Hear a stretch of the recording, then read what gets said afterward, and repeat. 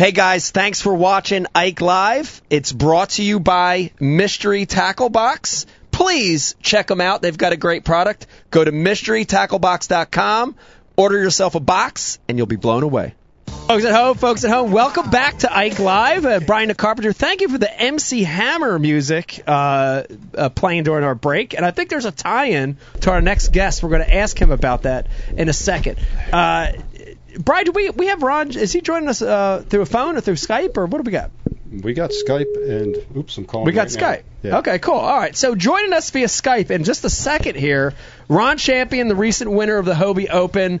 We're going to get to talk to him, Pete, about how he won, the techniques, the preparation. I want to hear a lot about how he picked the area he picked and all that stuff. And, I have some questions about how the tournament works. Yeah. Like, because we take off and have to be back and check in. Yeah. And some of those details. And they're great questions, because a lot of the guys that are watching tonight are not kayak guys, right? Mm-hmm. They're big bass boat guys that potentially want to be a kayak fisherman. They're bank fishermen that want to learn about how to enter a kayak tournament. So there's going to be a lot of great questions about the tournament.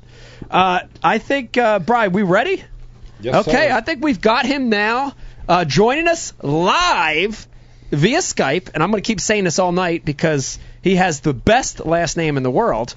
The recent champion from the Hobie Open, Ron Champion, everybody. The champ. How you doing tonight, Ron? Ron, can you hear me? I can. Okay, how you doing tonight? I'm doing great, thank you.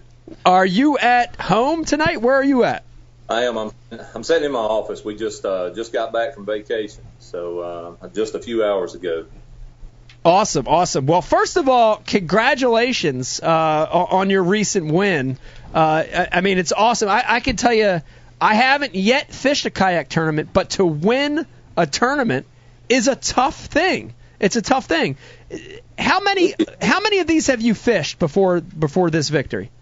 Oh, now as far as the Hobie Bass Open, I've fished all three that they've had since 2014. But as far as actual tournaments, I've probably fished close to 100 tournaments kayak fishing. Gotcha. That's amazing. Now, tell me a little bit. We asked Tom at the beginning of the show how he got into it. Can you give us a background on how did you get into the sport? I can. I've been fishing bass boat tournaments my whole life. I started when I was a young kid, bought my first boat when I was 19.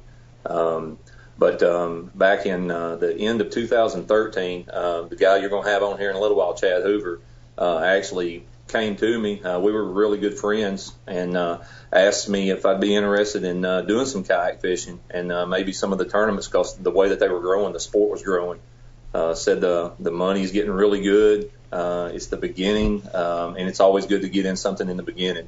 And so he actually put me in my first boat at the end of 2013. That's when I started kayak fishing, and I have a bass boat. And my bass boat has not been in the water since 2013. Wow. How about that? Now that right there, Dave, that's testament to, to what this movement's doing, to what this kayak fishing's doing. Ron, why is that? Tell me, what's special? What makes kayak bass fishing so special versus fishing out of a giant 20-foot bass boat? I mean, it at the end of the day, fishing is fishing. I think a lot of it has to do with the community as well. The guys that are doing the tournaments, that are traveling and fishing. It is a very friendly organization. I mean, they open their hands and just say, hey, come on in. And I've made some just like Tom. I consider Tom one of my best friends, especially in the kayak side. I love that man like a brother. And it's same thing, brother, until you won this year. Tom will say that, but Tom told me on Friday, the day before the tournament started, that he said, this is your tournament this year. So that was that's what I'm talking about. That's the community. Yeah. He supported me. I was pulling for him too. I love that guy. But it really is. I mean, that's it was just appealing, especially after doing, fishing a couple of tournaments. It's easy for guys to get into. I mean, and you guys know, it's definitely less expensive. I mean, you can literally get out on the water. You can buy a used kayak for a few $100 and get out and fish. So it's really good for guys just getting into fishing. Yeah. If you want to trick one out, I mean, you can get, $5,000, $6,000, $8,000 in one. But still, that's, like you, Mike, if you're out fishing a tournament and you have a motor go down or something, I mean, that's thousands of dollars just to repair on that one thing. Yep. I can buy a whole new boat for that. Yeah. So it's very easy for guys that are just getting into tournament fishing or just leisure fishing at that. I mean, it's very inexpensive. Yeah, I love that, and that's a huge appeal to me for kayak fishing, and I love the fact that so many new people are going to get involved in the sport because of a kayak. Let me jump into it. And we talked with Tom earlier a little bit about the tournament preparation, right? And how you guys prepare.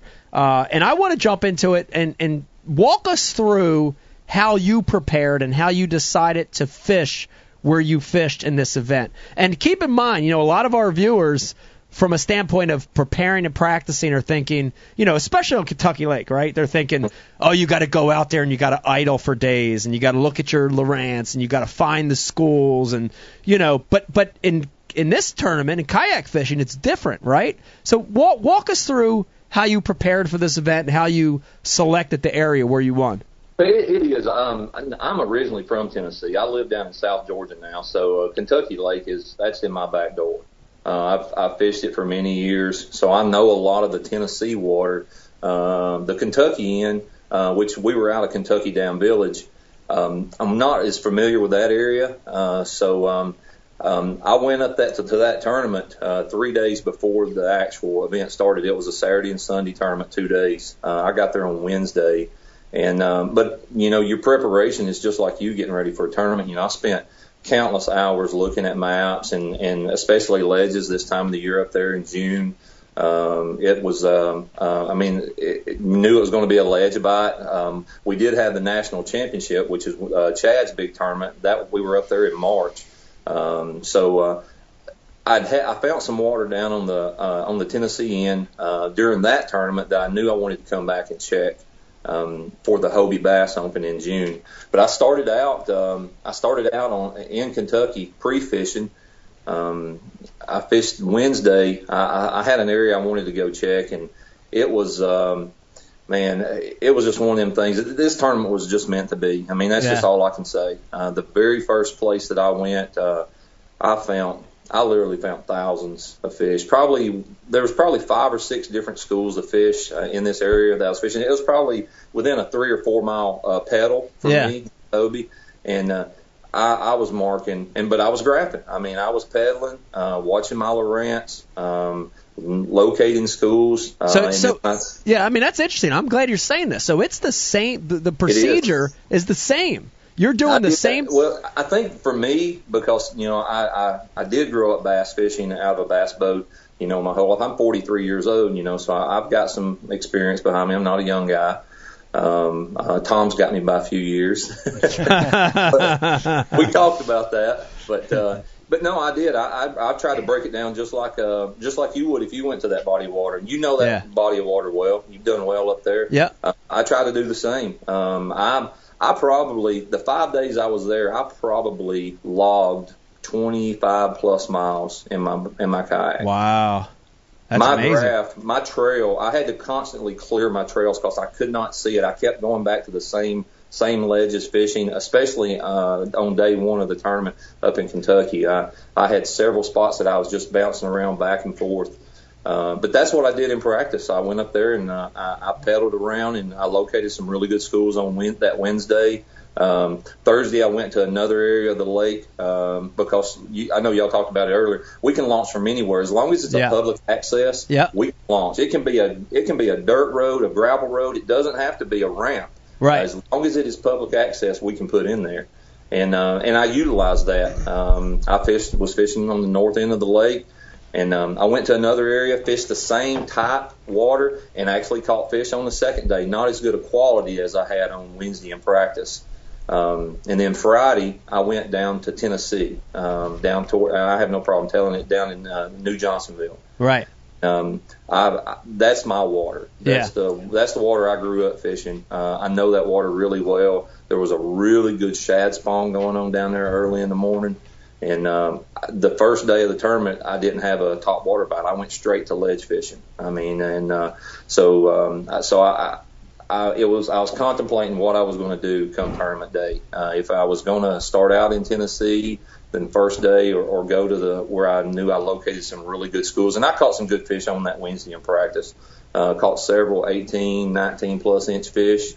And I felt like, you know, the way the tournament works, we could have 3 fish on Saturday and then 3 fish on Sunday. That's so your total of 6 for the 2 days. Yeah.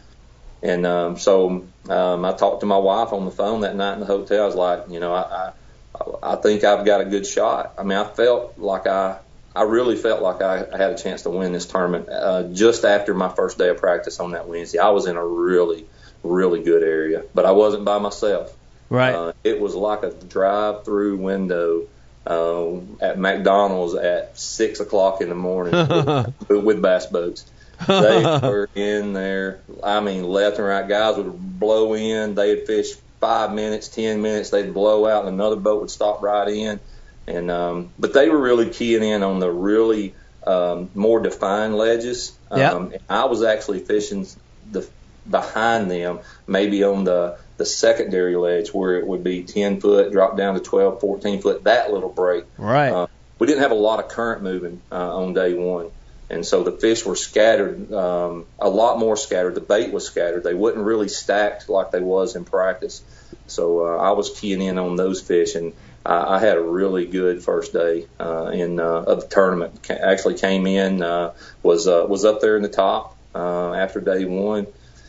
And it was, I mean, I caught a lot of fish. The Hobie they have a camera boat out, so they got to come in and do some filming while I was fishing and talk about what I was doing, which was really cool. Yeah. I think that show will air later on in the year, or maybe even the first of next year. And but in the back of my mind, the whole time that I'm fishing up there, you know, and with the eye angler, you know, it's a live leaderboard. So not only can, you know, your family, friends, and the public can watch it, you know, at home, is I can see what's going on in the tournament right there. You know, I can see where I'm at. I can see if I'm in 6th place, 5th place, first place. It's like major league fishing. Yeah, it's really cool. And I was lucky. I mean, I caught the first morning, my first hunt that I went to, we can launch before the tournament starts. So our first cast is a set time. So I launched almost an hour before the tournament started, and I got to my water. I paddled around, and I located the school that I thought I had the best shot at, and it was actually on a hump, not even a ledge. It was just a hump.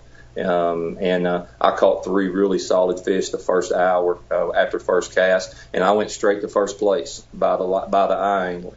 And, wow. And I stayed there all day, which was...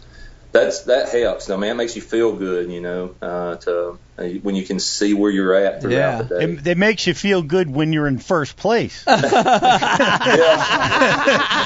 when you're sucking it back there in 50th place. But it is pressure, you know. It's added pressure, you know, because in your gut, you know, you're sitting there thinking, man, you know, you know, how many people are sandbagging? How many guys have not turned in their fish yet? You know, so it's, you know, it's kind of a double-edged sword, which is, but it's cool. You know, that's the part that's what you live for, man. Yeah. I mean, that's what you fish for, is that feeling. You know, it's gut wrenching, but at the end of the day, man, I mean, that's what you're out there for. Hey, Ron, it's Dave. Congratulations, man. Thank you. I guess as someone that knows nothing about kayaks, what I'm most shocked about is how bigger guys can be in them and function well. I mean, I'm looking at your hands there. You look like you can palm a watermelon. How big are you? I'm 6'4", 305. Yeah. Wow. So now, let me ask you this, Ron. When you're at the boat ramp before a competition on ones where you can see guys, do you look at their calves and worry about how fast they are? You know, I'm like Tom, you know, maybe a little bit different Tom. I like to carry I know he said he'll get it down to 3 or 4 rods. I mean, I've had 16 rods on my boat before. Wow. So, and I carry a lot of gear. I know the Hobie says 600 pounds weight. Yeah, I push that. Yeah, but at your size, you could have 2 of them behind each ear, like the way people do cigarettes. Like as big as you are, man. It's but that boat, that's why I went with that boat. Because I am a big guy. I wanted a stable platform to fish out of. I wanted a boat that I could put a lot of gear in because, I can put my kids in my boat with me. I've had both of my kids in my PA-14 with me. Which model's that, Ron? What is that called? The PA-14, 14 foot long. I'll take my black pack out of the back and put another seat in there, set my son on it. He's 10. I'll put my daughter, she's fixing to be 6. Put her in the front with me. I've had both my kids out fishing with me before. It's that stable. Wow, that's cool. It's an amazing boat, and but that's why I chose that boat, because when you're tournament fishing, and we're by no means at the level like with Mike is with the Elite Series and all that, but I think it's going that direction, or I hope it is. Yeah. And but if you're going to fish big water like Kentucky Lake or Santee Cooper, you really need a really good kayak, a stable platform, because I stand a lot. I feel very comfortable standing in my boat. Wow. Last year at the Tournament of the Champions down on Lake Fork, I fish Lake Fork. I make it down there every year. We were paddling out in 30-mile-an-hour winds. I had waves coming over the nose of my boat and hitting me in the shins, and it was pitch dark, paddling through the trees on Lake Fork, and I felt very comfortable in that boat. It's an amazing boat. Wow. Interesting. I got a question for Ron and Tom. Do you miss the buddy aspect? Like you get out on your bass boat, you fish buddy tournaments, you fish with a friend? You know what?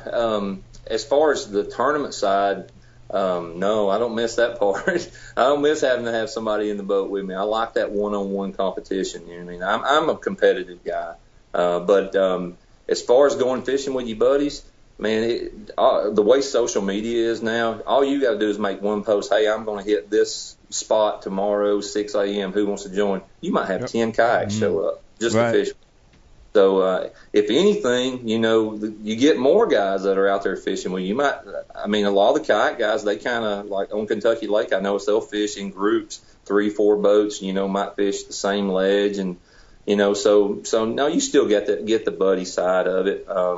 I like to get away from guys, especially come tournament time, because it's I'm very open. I'm very easy approach at tournaments. I don't hide anything. I might not tell you everything, but I don't hide a lot. Coming to Kentucky Lake for this event, it wasn't about the money. I wanted that spot for Team USA Hobie to fish in the Worlds, and I went up there this year to really test myself. I gave myself plenty of time for practice. And when I said I like to get away from guys, after day one of that tournament, I made a choice. I didn't fish that same spot the second day, and there was a lot of fish in there. I changed tactics, and I drove 2 hours south to that spot down toward New Johnsonville that I found on Friday where the shad spawn was. So it was a gamble, but I got down there and I didn't see one kayak down there. I had it by myself. Wow. There was nobody around. It was the best move I made. I caught fish all day long down there. I had several humps, several little ledges, but I got that early morning topwater bite, which was what I was keying on. I thought I would need a really big fish, a kicker fish, for the tournament. I had a solid 3 fish on the first day. I thought I would need a really big kicker fish for the second day. And I got down there, and man, as soon as it got daylight, the shad were flickering all over the docks. They were all up on the banks. There was bass in there feeding on them, gar, drum. It was nuts.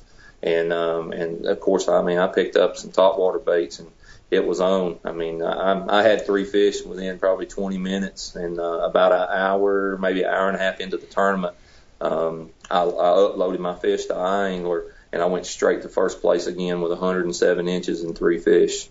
And And then I culled later on in the day, which actually is what won me the tournament. Almost on my last cast. I said it was my last cast because I gave up 2 hours of fishing time. We can launch, we can leave wherever we're at, we can drive to our area, but as soon as we all have to be back at the same spot, at 3:00. So I drove 2 hours south to fish that area, but I still had to be back at Kentucky Dam Village at 3. So I gave up 2 hours of fishing time, but I upgraded late in the day. It worked out. I won by a half inch after it was all said and done. But I'll tell you, one of the reasons I told him he would do well this year, him, Matthew Scotch was second, Jay Wallen was third. These boys this year have been killing it. This guy, Ronnie's the most humble guy you're going to meet. He's been killing it down south, Tennessee. He's had the hot sticks like Matthew and Jay. Yeah. And these guys are having one of them years. When the guys are throwing good and catching, making right decisions. Yeah. When you get in that roll. Yep. Oh, it's the best. That's the best. It was an awesome week. Coming from South Georgia, like I said, I used to live in Tennessee up until November of last year. I actually stopped in Nashville at Old Hickory Lake and fished with the local club that I used to fish with. They had a Tuesday night tournament on my way through to Nashville, and I stopped in and fished that event with them. They had 53 anglers, I think, 52 or 53 on a Tuesday night 3-hour tournament. I actually won that tournament as well on Tuesday and won big fish. And so he doesn't seem very humble. You have a name, Ron Champion. I'm gonna throw it out there. Yeah. It was a good week, that's for sure. I want to ask you this, Ron. Coming from the bass boat world, where you fished tournaments when you were younger and regular bass boat, is it strange to measure fish instead of weigh them for a tournament? Did that take a little getting used to? In the beginning, it did. But man, I think it's a plus to the industry. Because you're taking a fish, if you're in a bass boat, you might have 5-6 fish in your live well for 6, 7, 8 hours all day long, especially in the middle of the summer. Yeah. Running around. I know everybody tries to take care of their fish, but you always have some that don't make it. Well, if you catch that fish, I'm photographing that fish, and that fish is back in the water where it's lived its whole life for, within, a minute. So it's really good for the fisheries, the catch, photo, and release. I think it's an opportunity for some bass boat trails to actually give it a shot, because it is a really cool format. Hey, Ron, it's Dave. If we can just digress for a minute, we received some intel that you're a pretty big MC Hammer fan. Is that true? Well, yeah. I grew up in the 90s. Ho, ho, ho. So let me ask you this: at 6'4", you talk about MC Hammer, Vanilla Ice, Milli Vanilli, man, come on now. I know that's my stuff. So at 6 foot, in 1989, when you're at 6'4", did you have Manili dreads and MC Hammer pants? Like, what were you doing? I did have the MC Hammer pants. That's you did? Fact. I believe it. Ron, it's true. I love you. Ron, what shoes did you wear with your MC Hammer pants? Did you have wear pointy toe cockroach killers? Cockroach killers. The I Love 90s tour is coming. My kids, I got to keep that for my kids, man. They would never let me live that down. Yeah. He had the old flat brim and gold going. I saw a couple of them old school pictures. Hey, when you're 6'4" with hands like a quart of bananas, you can wear whatever you want. You just wear what you want. Yeah. Now, I don't have a lot of trouble no more. All right, now here's a big question I wanted to ask you. And amazing winning an event, but the qualification, you touched on it, that was big for you. You wanted to get to Worlds. What are you going to do between now and that tournament to prepare for that event? Do you have stuff that you're going to do? Are you going to practice? Are you going to mentally prepare? What are you going to do, Ron? I'm fortunate, now that where I live, just outside of Savannah, Georgia.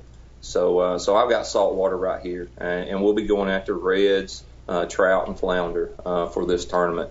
And I just moved here back in November of last year. I'm not a salt guy. I've caught flounder and I've caught trout, but I've never caught a redfish. I told my wife, I said, as soon as I get back from vacation, which we got back today. I was like, now everything changes. I've still got a lot of tournaments, bass tournaments that I'll be doing, but a lot of my practice will be salt now. I want to be familiar with the fish that I'm catching, how to handle them. You down in Louisiana, I mean, we'll be catching bull redfish, 40 plus inches, and you have to get that fish in the boat on a measuring board and take a photograph of it. So yeah, now I start preparing for that because that's what I went there for. This tournament meant everything. It's been a 3-year quest. I wanted it bad in 2014 when Tom won it. I got 7th that year. Last year I got 15th, and I was fortunate enough this year for the win. And yeah, I'm an emotional guy. I'm a crybaby. I can watch a chick flick, man. I'll sit there and cry with my wife. That's just me. And it was that spot, to earn that spot, that meant everything to me. I mean, I was a wreck, man, at the last day coming in for that, and it meant everything. Man, I was sitting at the table with Tom, when they announced it, and the way that Hobie did it with the suspense. You have the eyeing where where you're at. They take it down about an hour and a half. This year's about an hour and a half before the tournament was over with. So I had that long drive back. And so the whole time I'm driving back, I'm thinking, somebody's going to pass me. I'm giving up a lot of fishing time. And so when we did get into the actual ceremony, giving the prizes and announcing the winners, my buddy Jay Wallen was actually in second behind me the last time that I saw on the app. And then I talked to him, and he said that he got passed by Matthew. He was pretty sure. And so then it was gut wrenching. But once they started announcing the weights for day one, they announced Jay's lengths, or the lengths. And so they announced Jay's, and he got third. And then when they announced the second place, and he had 54 point something inches on day one, and as soon as they said that, and I knew I'd won it. I was sitting at the table with Tom, man. I lost it, dude. My head between my left and leg. Guys was on back, pat me. It was. I had the tissues out for him. Well, man, I was crying, man. It meant everything. It did. It was a really. I'll never forget it. Yeah. I mean, I'm 43 years old, and I'll never forget that moment for the rest of my life. That's awesome. Well, it's hard to win a tournament anywhere. And it's a tough thing to do. And hey, congratulations, dude! You're the champion. Your last name's champion. You're going to the Worlds. You're in a good place. And you're going to be there this year, right? I will be there. I'll see you there. I'll get to meet you in person. And I actually met you last year, and I don't know that if you'll remember it, but you was the Hobie Open last year on Kentucky Lake. You had your boat parked on the ramp at Paris Landing. You had your kids in your boat with you. Y'all they were working on your live wells or motor or something. Yeah. And I had a yellow Hobie at that time, and I actually tuck out, and we actually spoke to each other right there last year. I was there practicing for this event. So I remember him. We can't hear it. I remember him. I totally remember you. He probably winked at her. No, because I thought it was amazing. I thought it was absolutely amazing because this guy's there with like a kayak, and I remember we were getting the screens cleaned. Yeah. And the kids were there. There's bass boats everywhere. You're just like chilling in a kayak. Did he have the kayak strapped to his back? Not at that moment, no. Okay. But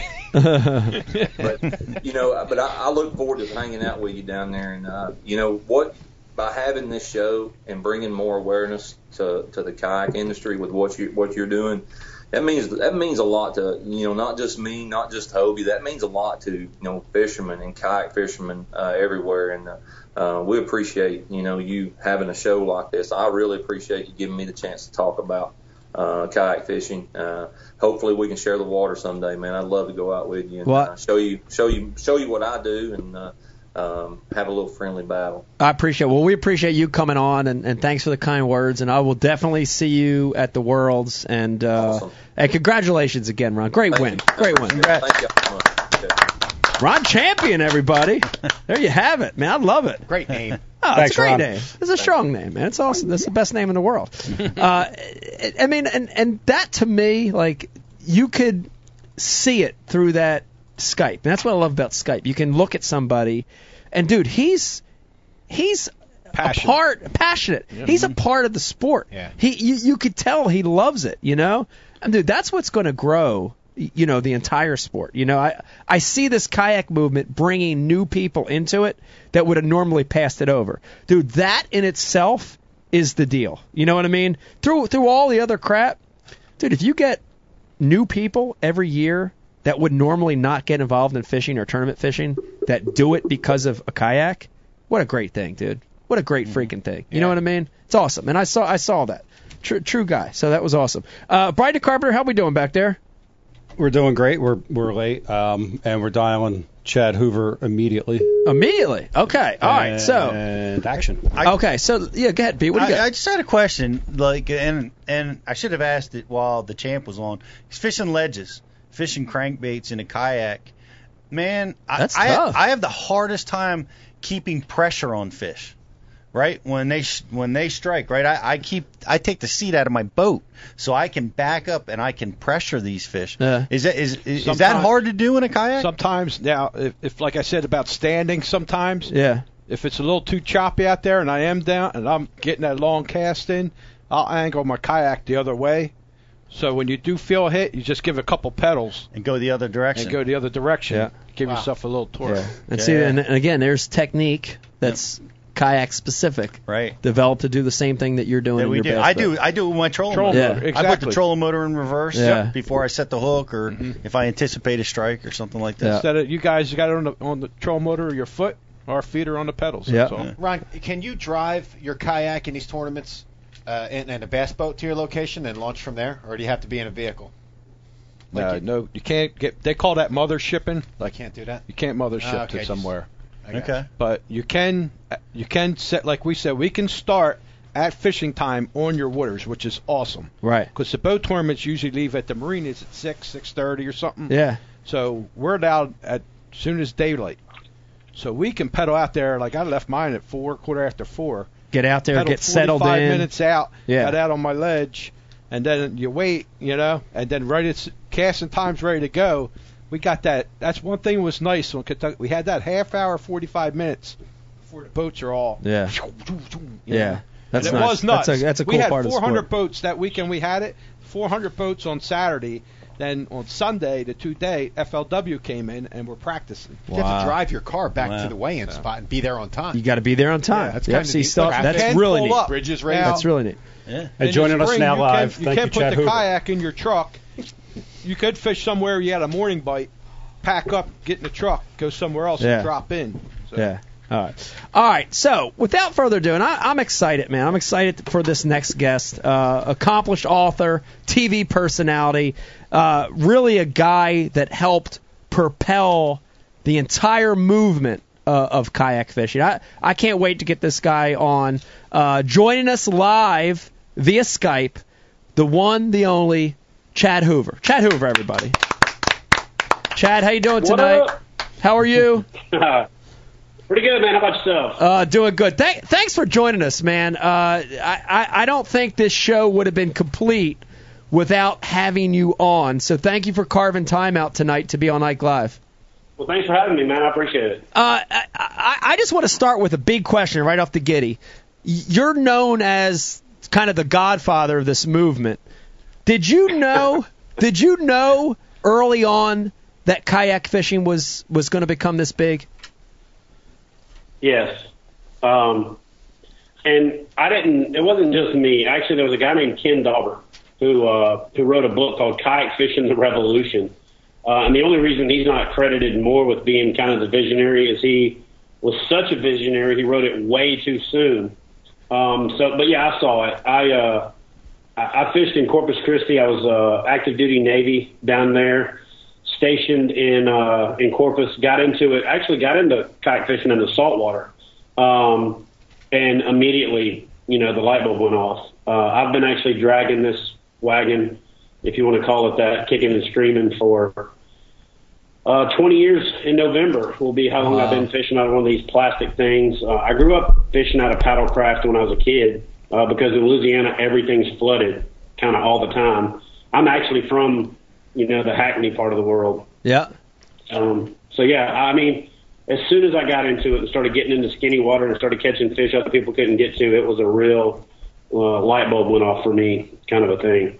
Yeah, it's kind of kayak fishing now is becoming kind of commonplace.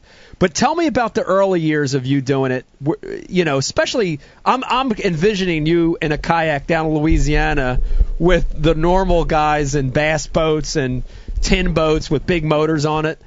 Tell me some of was there strange looks? Was there comments? Were people saying, "What the hell are you doing?" Was there that stuff going on in the beginning? Yeah, it was really crazy, especially at the boat ramp. Not so much out in the water because, like you just said, once I got on the water and I paddled a little ways, I didn't have to deal with anybody. But at the boat ramps, when I was paddling along, I'd have people run up to me. You know, Tom mentioned that we fished a tournament down on Sandy Cooper. I held the first ever organized kayak bass fishing tournament. There had been other kayak fishing tournaments for saltwater, and I fished in quite a few of those. In fact, in the early years, I actually competed in a lot of saltwater kayak fishing tournaments because that was the only kayak fishing tournaments they were. I'm actually a past champion of the tournament Tom was talking about, and that's where I saw the one up at Jamaica Bay. I had but you know, those tournaments for me let me know how big a deal this sport was, the social aspect of it, the camaraderie, you know, and all the things outside of, you know, the actual benefit of stealth and access and affordability and all that other stuff. The fact that there's this weird, you know, common thread. You know, if you're in the outdoor industry, actually, if you're a human being alive, there's two things I kind of relate kayak fishing to. It's a lot like archery. It's a lot like bow hunters. They're very social, real club, clique oriented. They do a lot of 3D shoots and tournament shoots. And then motorcycle riders. Motorcycle riders have MCs or motorcycle clubs, and they have rallies and get-togethers and all that kind of stuff. And so kayak fishing's a lot like that. It's a really social. I was listening to you guys talking to Ron earlier, and when Dave asked, did you miss giving up the other angler? You actually pick up about 150. It's more the other way around. So in the beginning, a lot of boat ramp stuff, especially in Alabama, for whatever reason. People would always come up to me and looking at me like I was in a spaceship. And I had rods sticking up off the kayak. I'd have stickers that said kayak fishing on the side and tackle boxes, and I'd be wearing fishing clothes. And they'd say, "Dude, you going to fish out of that thing?" And I'd say, "Yeah, I'm going fishing right now." In fact, it was so ridiculous for a while that I actually started telling guys that I wasn't a kayak fisherman. I told them that I worked for a chemical coating company, and my job was to take kayaks out and paddle around and expose fishing gear to the elements, because this is the best way to get down close to the water. And a lot of them believed that. So it was. I had a guy at a boat ramp one time in Alabama, and he said, "You going fishing?" And I said, "Nope." And he kind of stood there for a second, and I said, I'm actually going out testing products for a company similar to like DuPont Chemical, but they make chemicals specifically to protect fishing gear. In fact, I don't even like to fish. And the reason I know I sold it is because 5 minutes later, a buddy of his walks up, you know, the guy that actually had the boat he was waiting on, backed his boat down, and hey man, come here, let me introduce you to this dude. Check this out. This guy's job is to paddle around and test out the chemical coatings on fishing stuff. And then he elbows him and says, "And he don't even fish." So, I got a lot of crazy looks back in the beginning. So. Oh, man. We should immediately start a movement to revoke Alabamans' right to vote. Yeah. The entire state of Alabama shouldn't be able to vote at all. I'm actually in lower Alabama right now. Except you. Yeah, you're the only one that can vote. We've asked Tom this, we've asked Ron this, and I want to ask you as well. What makes kayak fishing special to you? What's the huge draw to it? Why kayak fishing? There's so many ways to enjoy it, but what makes it special for you, Chad? So Mike, there's a couple of things. For one, I was a lot like Ron.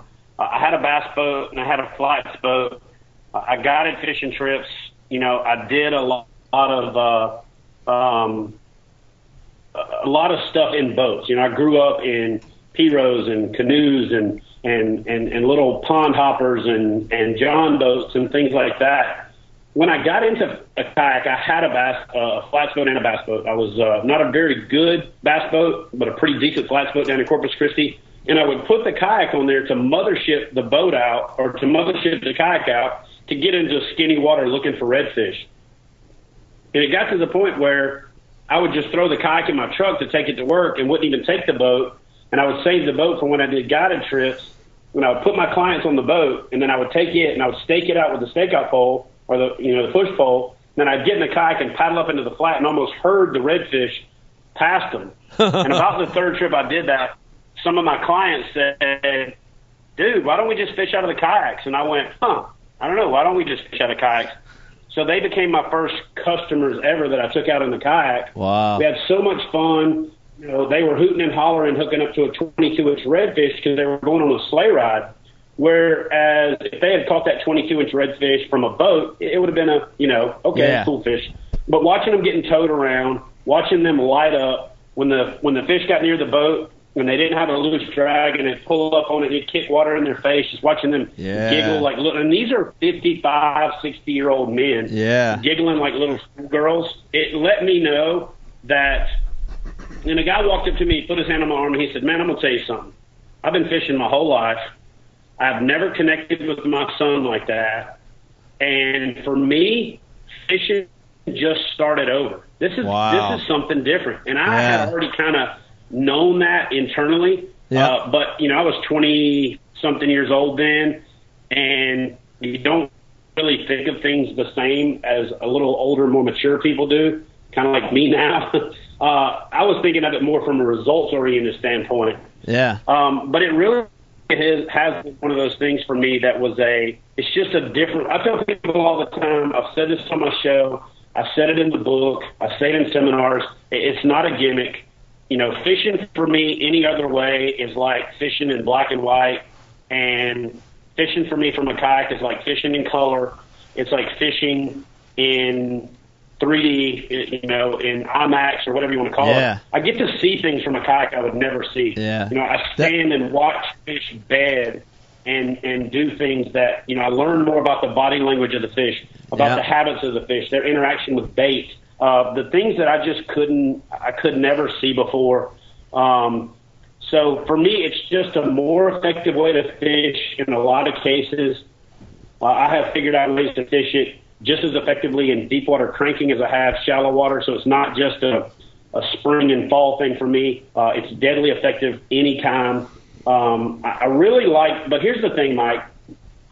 Somebody like you when you came along, you were a different bass fisherman. You're a guy that listened to hip hop, and you broke danced, and you did all this stuff, and you hollered and screamed when bass fish, that'd be like somebody acting a fool. Nobody knows this because you're now a part of the industry. You're a staple.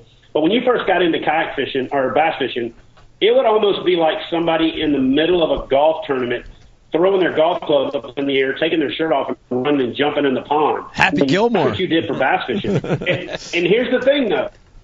You didn't mobilize a younger generation of anglers to go get into bass boats because there was that economic barrier, as well as you could have had this thing been there, Right. Now that you're getting into this, people ask me all the time, what do you think about this Iconella getting into kayak fishing thing? I said, I think it's great. I've been calling this wrongly. I've been calling this for about 10 years.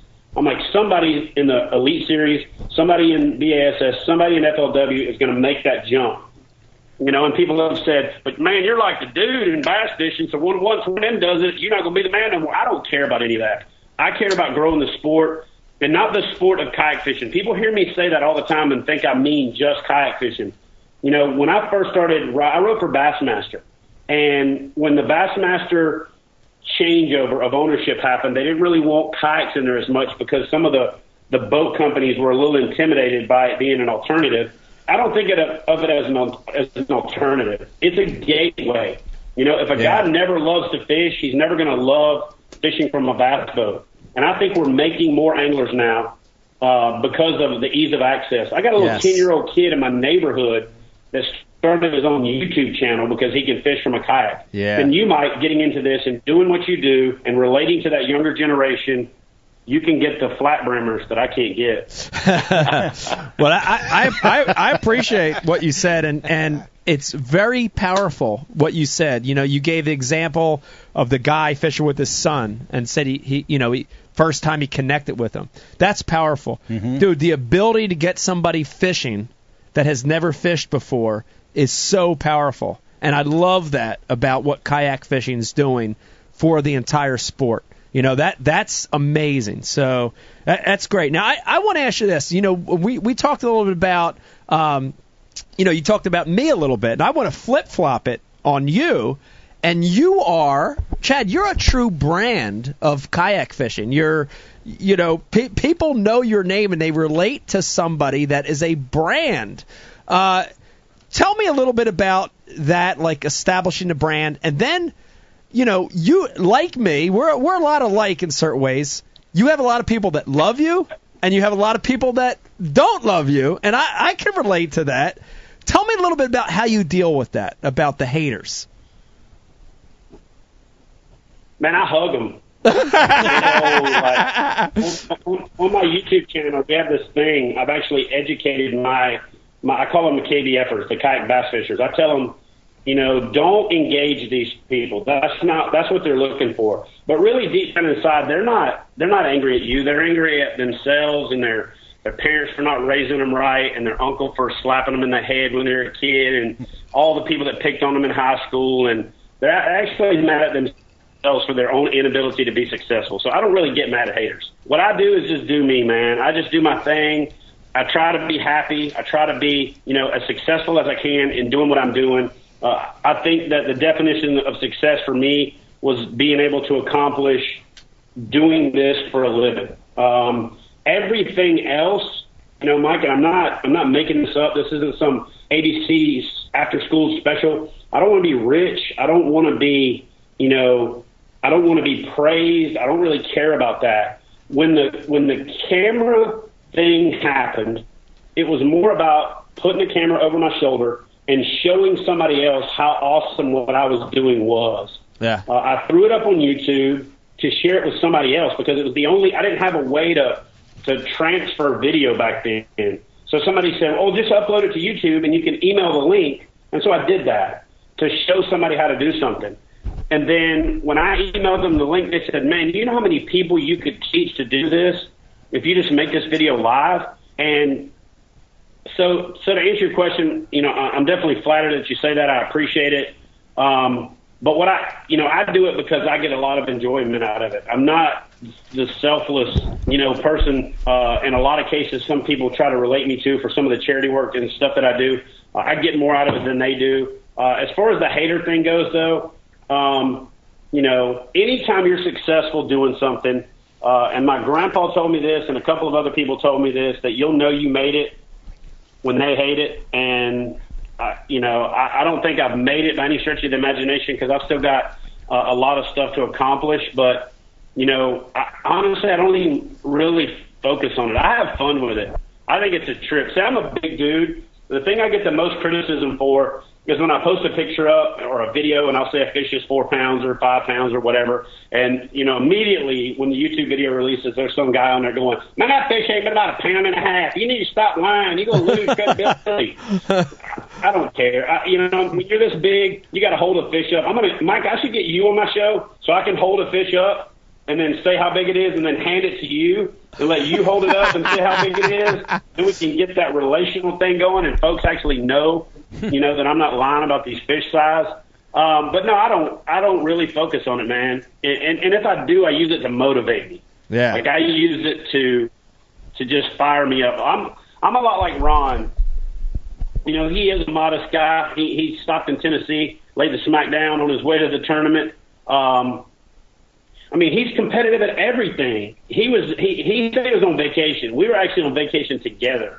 He was down here in Panama City Beach, and he's competitive at drinking whatever. He's competitive at walking through the mall. I tell people all the time, if you hang out with Ron Champion, if you've ever seen the movie Days of Thunder, when those two dudes were in the hospital, and then they like raced their shopping carts in the grocery store and things like that. That's my relationship with Ron Champion. We split a hotel room if we're fishing a tournament that I can actually fish in. I just got back started doing the competitive thing myself because I own the tournament trail, so I couldn't really fish it. So I'm glad that there's other tournaments popping up, that there's other things that are starting to happen with the industry. I don't, begrudge anybody for trying to have some success in it. I think the more success and the more events that there are out there, the more it says that this sport has arrived. Yeah. I love fishing from a kayak. I love bass fishing. I love saltwater fishing. For me, though, the thing that's always been the most relatable is being in some backwoods water, slough, backwater pocket, someplace just waiting on the world to come alive, or, stressing the sun going down because you got to drag the kayak through the woods a mile and a half and there's gators everywhere. That's just my reel. That's what I relate to. Yeah. Go ahead, Dave. Hey, Chad, this is Dave. What's up, Dave? Hey, I have a question.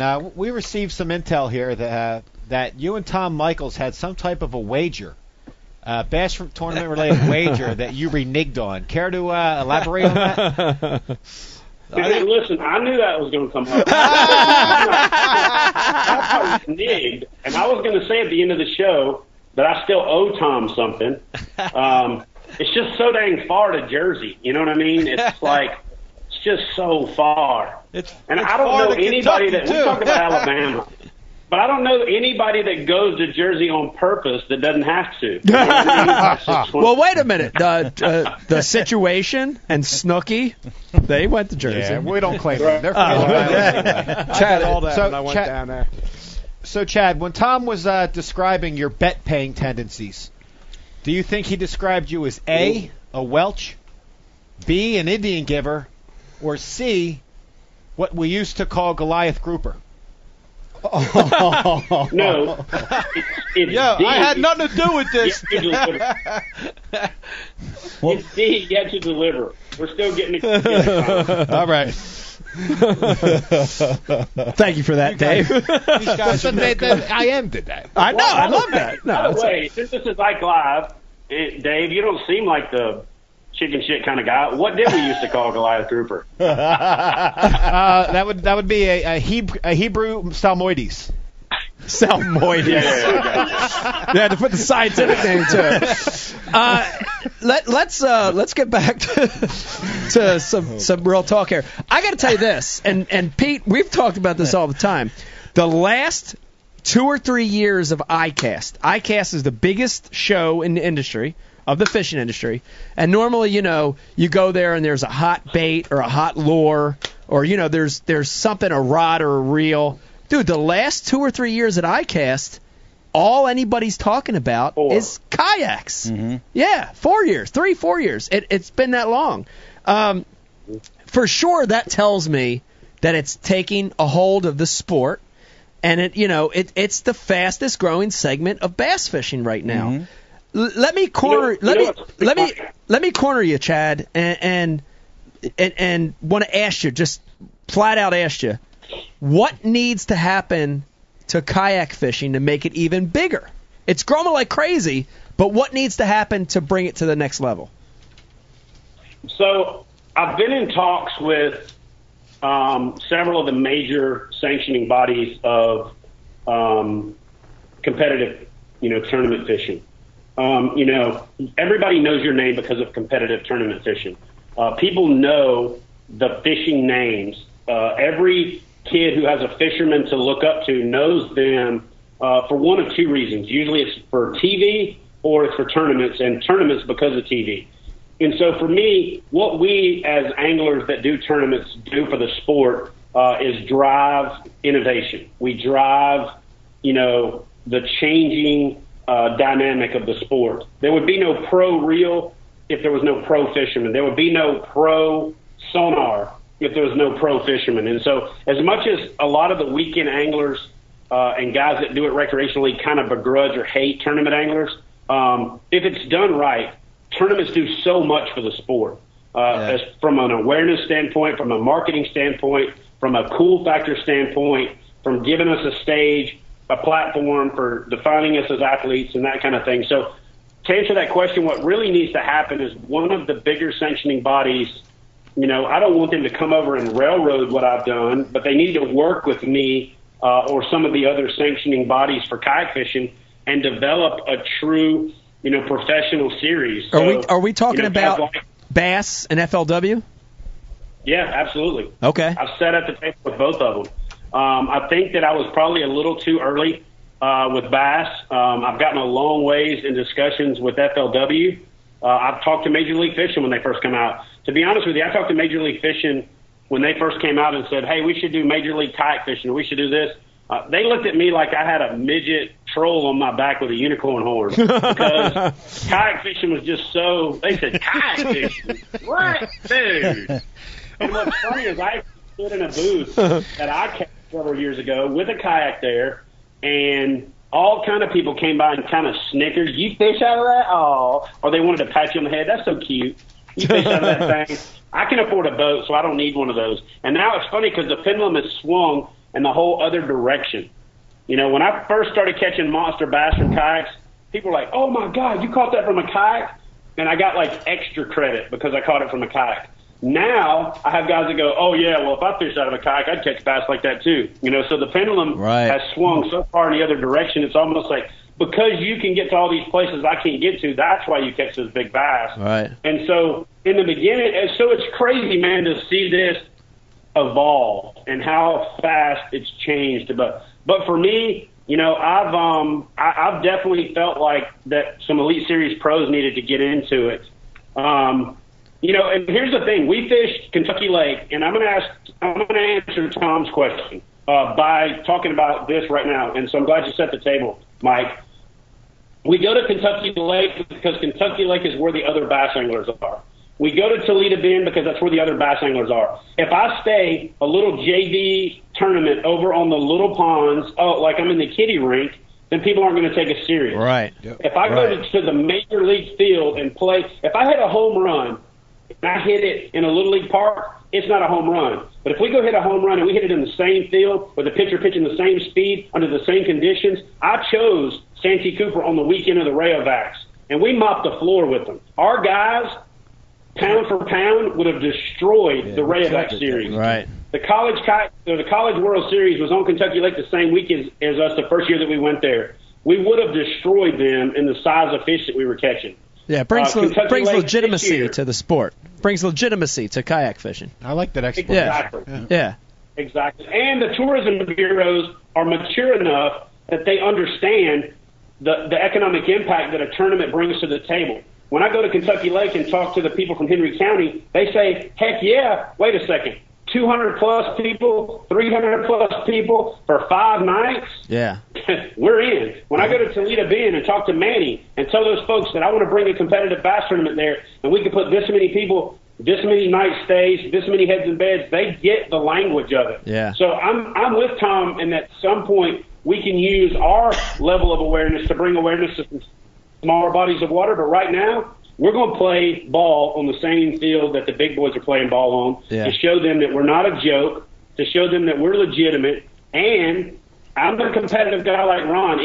I kind of live vicariously through my guys that are competing in the kayak bass fishing tournaments. I want my top 10 guys' sacks to be bigger than the top 10 sacks from anybody fishing any series on any other platform at any given time, because that's what we are. We are legitimate, hardcore fishermen who fish out of kayaks because we see it as an advantage, and I want everybody else to see it as an advantage. I don't want people to get out of a boat to get into a kayak. I want people that have a boat to also have a kayak, and I want people that have a kayak to also have a kayak. But you can take more friends fishing from a kayak. Like, how many times have you ever called 5 people to go fishing, expecting maybe 1 or 2 of them to call you back when you own a boat, and then for whatever reason the stars align and all 5 of them call you back, but you can only take 1, maybe 2. In kayak fishing, you can all show up somewhere and go break a fishery down and share information and develop a pattern quicker.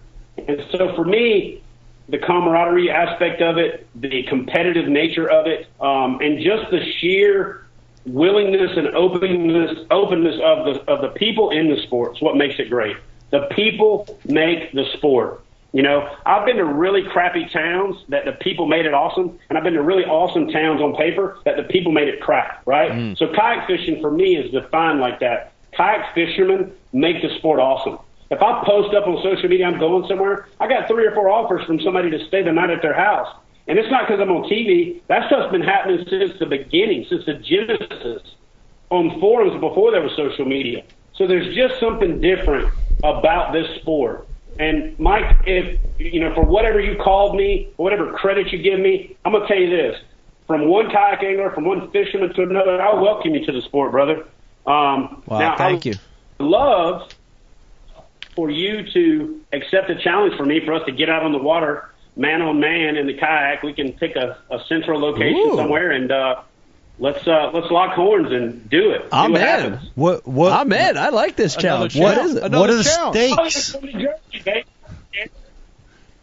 We can fish for pumpkin seed brim. I don't care. Let's just do it. I like it. I like it. I think we should fish. Hold on. If there's a challenge in place, Yeah, there's got to be I'm a still owed a challenge. right. That's a challenge. So let's get Ronnie Champion involved.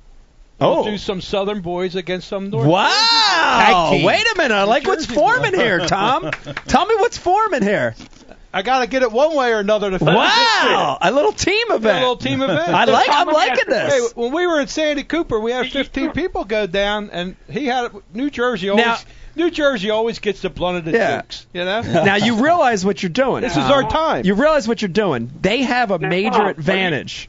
You're talking about fishing against me and Ron? Yeah, you and Ron against me and Tom.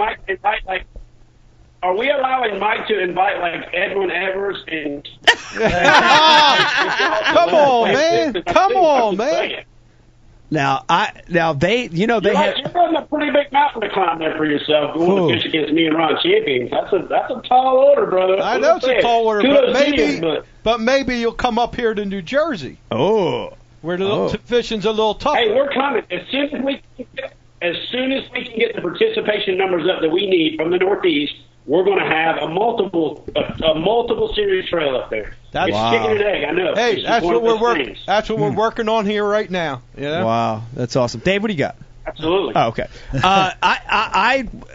Chad, I love to fish with you, against you, both of them. I would love the opportunity to do that. I said at the beginning of the show, what's exciting for me for kayak fishing is I'm relearning how to fish. I'm starting over. Dude, it reminds me of when I was a kid. It reminds me when I got my first John boat. It reminds me of when I first learned how to use a spinner bait. You know, it's all new and it's all fresh, and that's exciting. So thank you for the challenge. I'd like to take that. I'd love to fish with you or against you any day. Be great. Be awesome. How about both, man? Let's do it. Let's do both. Let's do both. All right, Chad, we're running late. My producer's killing me. But before I let you go, I do want to pose one more question, and then I'm going to give it to Dave because Dave's got some questions. What's next in kayak fishing? What's the next big thing that's going to happen? The next big thing for me, Mike, is that the kayak fishing design evolution is going to stop incrementally including one more thing. I've been involved in the design process from the beginning with the company who I use. Hobie has been one of the ones that's led the way. Wilderness Systems, the company that I use, has been leading the way. And I think that the competition, that innovation has been a big thing. I met Jackie Smith back when he first came on board with Hobie. I'm really good friends with Keaton and Morgan and all of those guys. But what's the next thing for me is that innovation is going to stop being one upsmanship, and we're going to finally take a kayak and say, let's make this thing have everything you need on it, like a bass boat, and let's go with a full-on, everything you need. Nothing has to be, aftermarket retrofitted, jerry-rigged, or any of that stuff. And when that happens, that gap, that bridge between, the kayak fisherman and the bass boat fisherman is going to get blurred because they're going to be small craft fishermen. They're going to be one-man. I mean, the Hobie Pro Angler already is. The Wilderness Systems Attack already is. The Predator from Johnson Outdoors, they already are one-man fishing craft. But I think the next level is that the boats start to take on a holistic design, kind of a weapon system concept before they're ever designed, and that's going to be the next big thing. And bringing guys like you into the sport and having guys like, Cliff Poche, who's hitting me up to go fishing. I told him the only way I'd fish with him is if we could lock out en route to the fishing spot. Beforehand. Some real bass fishermen will get that joke, that you guys probably won't. I see Brian laughing, so he gets it. But we are going to have a guy standing on the stage with a $150,000 check from fishing in a kayak in the next 2 to 3 years. Wow. Our tournament paid out $32,700 this year. By all accounts, next year my first place guy will be $50,000 plus. And then when we get the attention of the big guys and the non-endemic sponsors come to the table, that's the next big thing. It's to have a guy that can make a living fishing professionally from a kayak. Yeah. Well, that's awesome. It's coming. It's coming. I believe it's coming. Yeah. I'm excited, man. Yeah. Dave, did you have stuff or no? Yeah, no, Chad, before we let you go, we're going to play a little game here we call Rapid Fire. And what Rapid Fire is these are questions that viewers of the show submit before the show, and I get chose to read them to everyone. But this is going to be the first time we're going to involve everyone in the room. Wow. Pete's going to get questions. Mike. Okay. The whole room. Everyone's going to get a question. So we will start with you, Chad. Which would you choose? Hooking into an 11-pound bass while seated in your kayak, or having Selma Kayak's 11-pound seat on your face?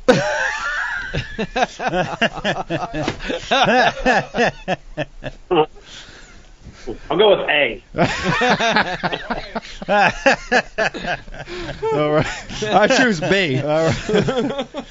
All right. Selma Kayak? All right, yes. That's ridiculous. Mike. Yes. True or false? In Francais, the annoying pastime known as sculling is called la fibre.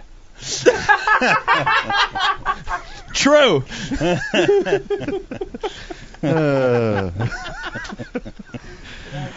Mike, back to you again. Oh, God. True or false? Do cast crew members have a gangster lean when they paddling dirty?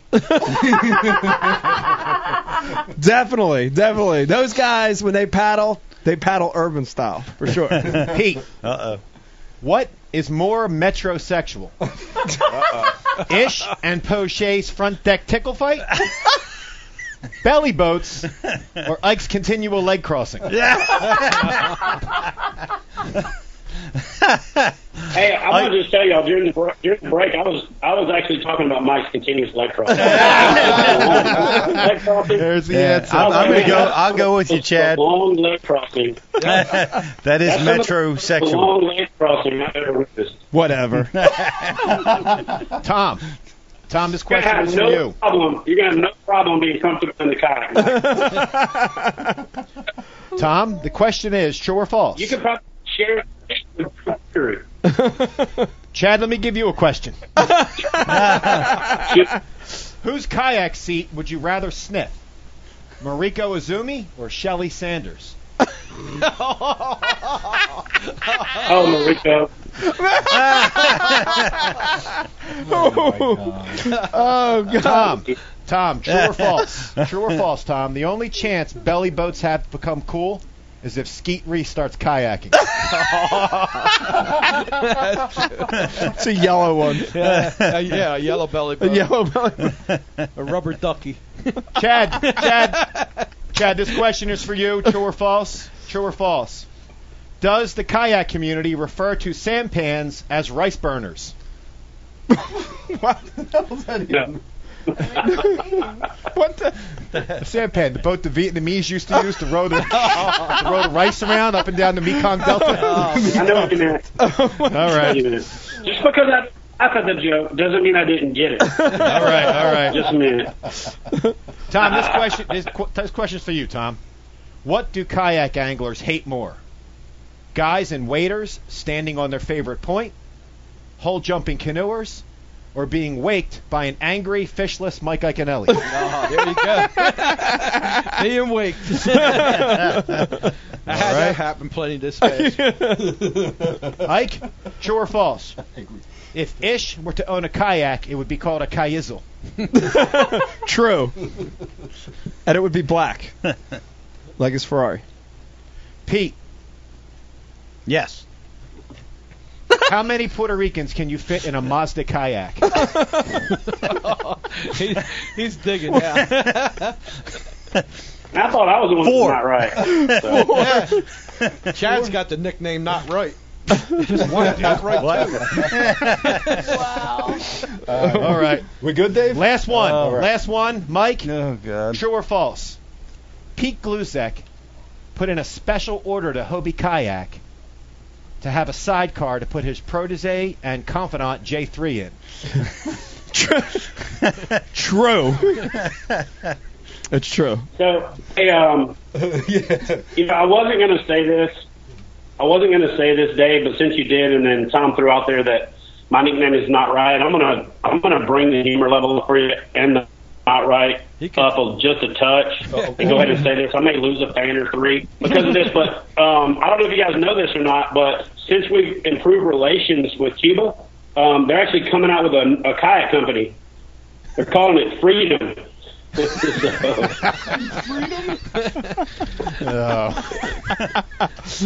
That looks like a giant cigar. Chad, I got to tell And you. their first motto is going to be called the Northeast.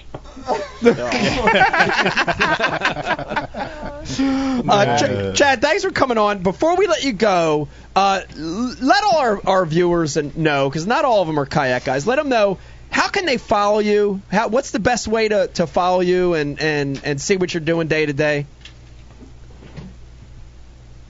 The best way to follow me is on Instagram. I'm maxed out on friends at Facebook, and so everything I do on Instagram goes over to Facebook and Twitter. So that's at Kayak Bass Fishing, pretty straightforward. I still keep up with my Facebook stuff, but it's hard once I've maxed out with friends. So, the best way to find me right now is on Instagram at Kayak Bass Fishing, and check out my show on NBC Sports and World Fishing Network, and my YouTube channel, Kayak Bassin TV.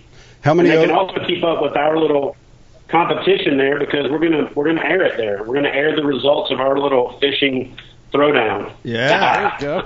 I like it. Chad, thanks for coming on the show tonight, and we wish you all the best in the world. And next time I see you, we'll probably be fishing against each other on the water. All right, brother.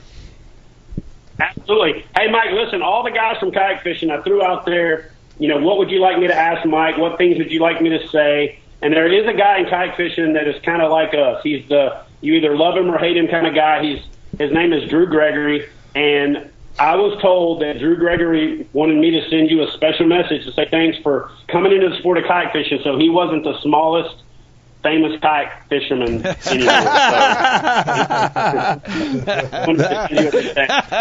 That's awesome. I like that. All right, Chad Hoover, everybody.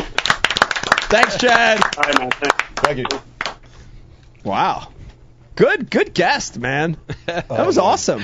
Great perspective on a lot of stuff. You know what I mean? Indeed. Great perspective. And I really do think the sport... Chad's been at it for a while. He's been fighting, like I say, he's been fighting for this a long while. That's awesome. I met with Chad down at the Bassmaster Classic. He stopped by at the Bass University booth. Oh, cool. And we talked about a kayak edition. Yeah, Kayak Bass University. Yeah. I think that'd be awesome. Yeah, I think he'd be great. Yeah. I think we need to put that together. I think so, too. The community's growing so big. It'd be awesome. TH. All right, here's what we're going to do. Everybody watching, listen, I know the first thing that you're wondering is when the hell are you going to give away the prizes? Keep watching, because we're saving that for the end. For the 6th hour of the show. We're saving that for the very end. We're going to start giving away I all don't these think it's 6 hours, but... Hey, I want to Yeah. tell you, I am watching everyone's pictures come up here on Facebook Yes. and Twitter and everything, and there's some awesome pictures. Yes. So as of right now, I've selected Yes. my favorites who are getting prizes, but Yep. you still have time to beat out You those still people. have time. You still have time. So listen, no I am tonight, but keep sending your pictures of you and your kayak. Please send them to Ike Live Show at Instagram, Facebook, or Twitter, and hashtag Watch Ike Live. We're giving away a lot of prizes. We're going to do it at the end of the show. And coming up after the break, we're going to do Greg Hackney's going to join us. But before we go to break, Pete, we got to talk about this really freaking cool TH product that we have, TH Marine product, and it's a great tie-in to this kayak show. And I got to tell you, I use this. Brian the Carpenter, just give me a close-up on that so everybody can get a look at it. I use this actual thing right now on my bass boat, and this is going to be the next addition to my Hobie kayak. It's sitting in the garage right now. This is a really cool product called a gear grabber, and here's the thing I love about this thing, Pete. You know the way I fish, out of a bass boat or a kayak. I got shit laying everywhere, dude. I got crankbaits, and you're the same way. Yep. Dude, you try a plug, you go to the next. It's like you use a snap swivel. You go to the next plug, you go to the next. Yep. Dude, before you know it, you got 10 plugs laying on the floor. Tom, you switch baits a lot in the kayak. The neat thing about this gear grabber is it mounts real easy. You could permanent mount it. You could Velcro it. And it's got magnets on it, Pete. It's got magnets. So you could hang your lures, a spinnerbait jig, crankbait, vibrating jig, whatever it is. You could hang those baits on those magnets. Yep. Keeps them out of your feet, keeps them from knotting up. But it still keeps them handy. Keeps them handy. Right? Because you picked it because of that scenario that you're in. And you're going to want to go back to it at some point in the near future. Keeps it handy. Keeps it from flying back and hitting your partner and hooking him. It keeps it organized. It's a great little feature. It's a great tool. So I please encourage everybody watching, go to thmarine.com. Check out the gear grabber, especially you kayak guys. It's going to get the crap off the floor. It's going to keep you from getting hooked. Is that what we're giving away? We're not giving away this, but now that you said it, we might have to. You have to go to Tackle Warehouse. You got to go to Tackle Warehouse to get the gear grabber. Great product from TH Marine, gear grabber. Listen to me. Hang in there with us. No break. What? No break. No break. Nah. Yeah, we got a break. Bro, it's 11. It's 8:30. Yeah, but how we got a break for Hackney? I got to piss. Okay. Okay. Listen to me. Hang in there. We're going to break for one song only.